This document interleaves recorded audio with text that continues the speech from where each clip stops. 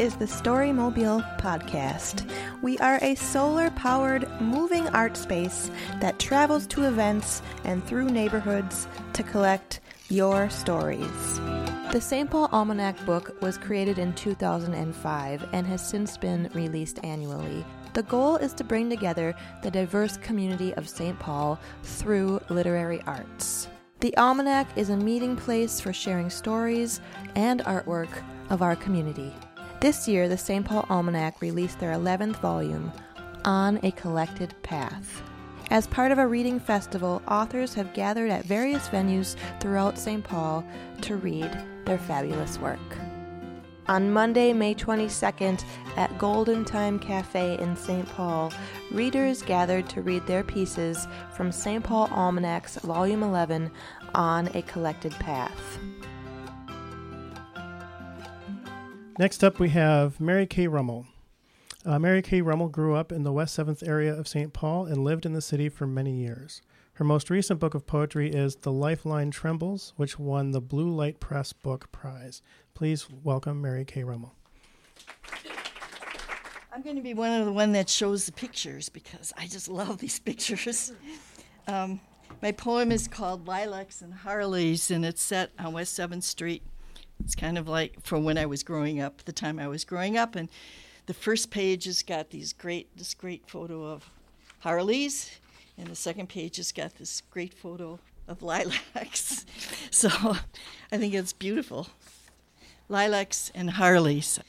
On West 7th along the Mississippi, sagging houses and narrow streets discharge teens born during the war and just after. Like cornucopias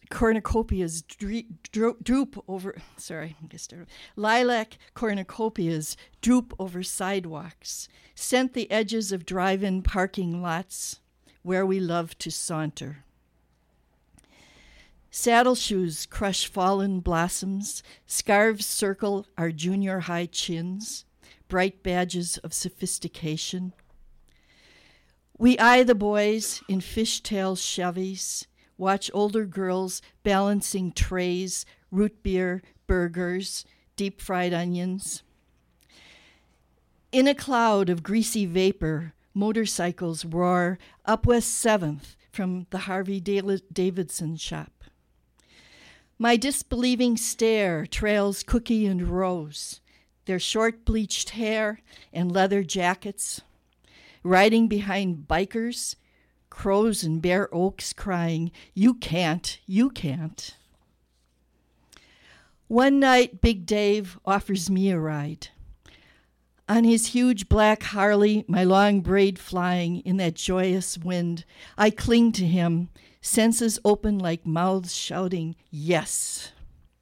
Yes to the long, lolling tongue of the road. Yes to West 7th, transformed to ridge across hills, shining Aegean below, or become a white trail up mountains where moose cavort through drifts of snow. Yes to the clouds blooming lavender. Yes to grand bazaars and cobbled streets. No to staying home, my mother's anger, my brother's fights. My pulse like a stadium of fists, punching, yes, yes, yes.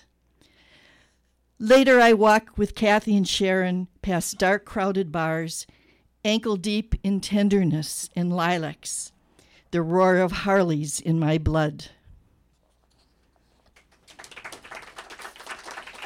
And I have another one here too. I went to St. Joe's Academy, which is just down the road on Western and Marshall. And this is a poem I wrote for the St. Joe's Academy reunion a few years ago. It's called Reunion. There's a great photo here too. It's not St. Joe's Academy. It's the chapel at St. Kate's, but it looks good. It's a St. Paul landmark. Okay, Reunion. Remember how the sisters taught us ladylike, to sit with our legs together, gracefully rise, fold our napkins, bow with grace at dances in the gym. Remember the yards of net they brought to hide the cleavage we wished we had to show, all of us lined up for prom inspection. We couldn't wear our Orlan sweaters tight or roll net petticoats beneath a cinched-up belt, a circle skirt. We changed to wool, blazers, skirts, narrow or pleated, worn to Saturday games. Remember climbing the St. Paul hills past smoldering curbside leaves, air gritty, wood ash and smoke? We emerged from clouds of chalk dust with scratchy 45s and yearbooks. Row after row of girls with bubble cuts and page boys, white collars, puce saddle shoes, monograms, and pea green jumpers. We couldn't see what was coming, marriage or not, screaming babies, adolescent furies, a future without any pattern. We thought there was nothing we could alter to fit our desires, like dresses tried on and dropped to the floor. But the 60s made no sense of choppers, a polished wall, funeral trains, and smoke in the streets, madras, bras or not, hair like flags of imaginary countries. Now Elvis purrs and growls at the grocery store, snarls and twangs above our chains of flesh and time. Come and celebrate the light before our knees lock up and eyes glaze with cataracts. Years whizzing by like road signs, all roads arriving at the same destination. How will we unfurl in that cramped space where the hyphen goes? 59, 69, 79. Remember the word at the margins, at the end of every year. Love, love, love, love, love. And I'm going to read one more St. Paul poem. This is a new one, working on, new. It's called Over Boneyards and Gardens. Say how bleeding hearts drip rose pink as my great-grandfather nearing 100 walks, hands folded behind his back, watch chain hanging from his black vest, in the garden of the whole old house in St. Paul. His fine mind sees a mill-fleured island, hawthorn and heart-shaped blossoms. Tell how the Irish crooned at night in 2 languages, seeded colonial language with lilt and song, one the clay, the other the hand that shapes it.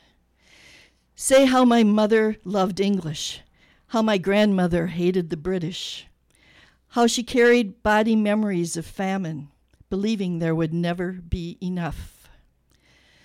The mind of history is never still, its black thoughts ravens, its white thoughts gulls, tossing and cawing. Tell how each month the cousin John O'Connor stood at my widowed grandmother's door with money for her 5 young children. How he was the infamous chief of police who took bribes from Al Capone in St. Paul.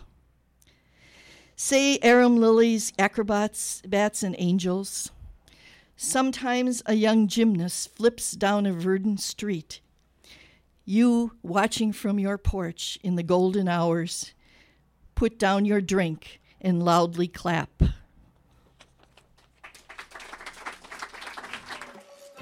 To hear more stories, learn more about Storymobile, and to find out where we'll be pedaling off to next, visit storymobile.org.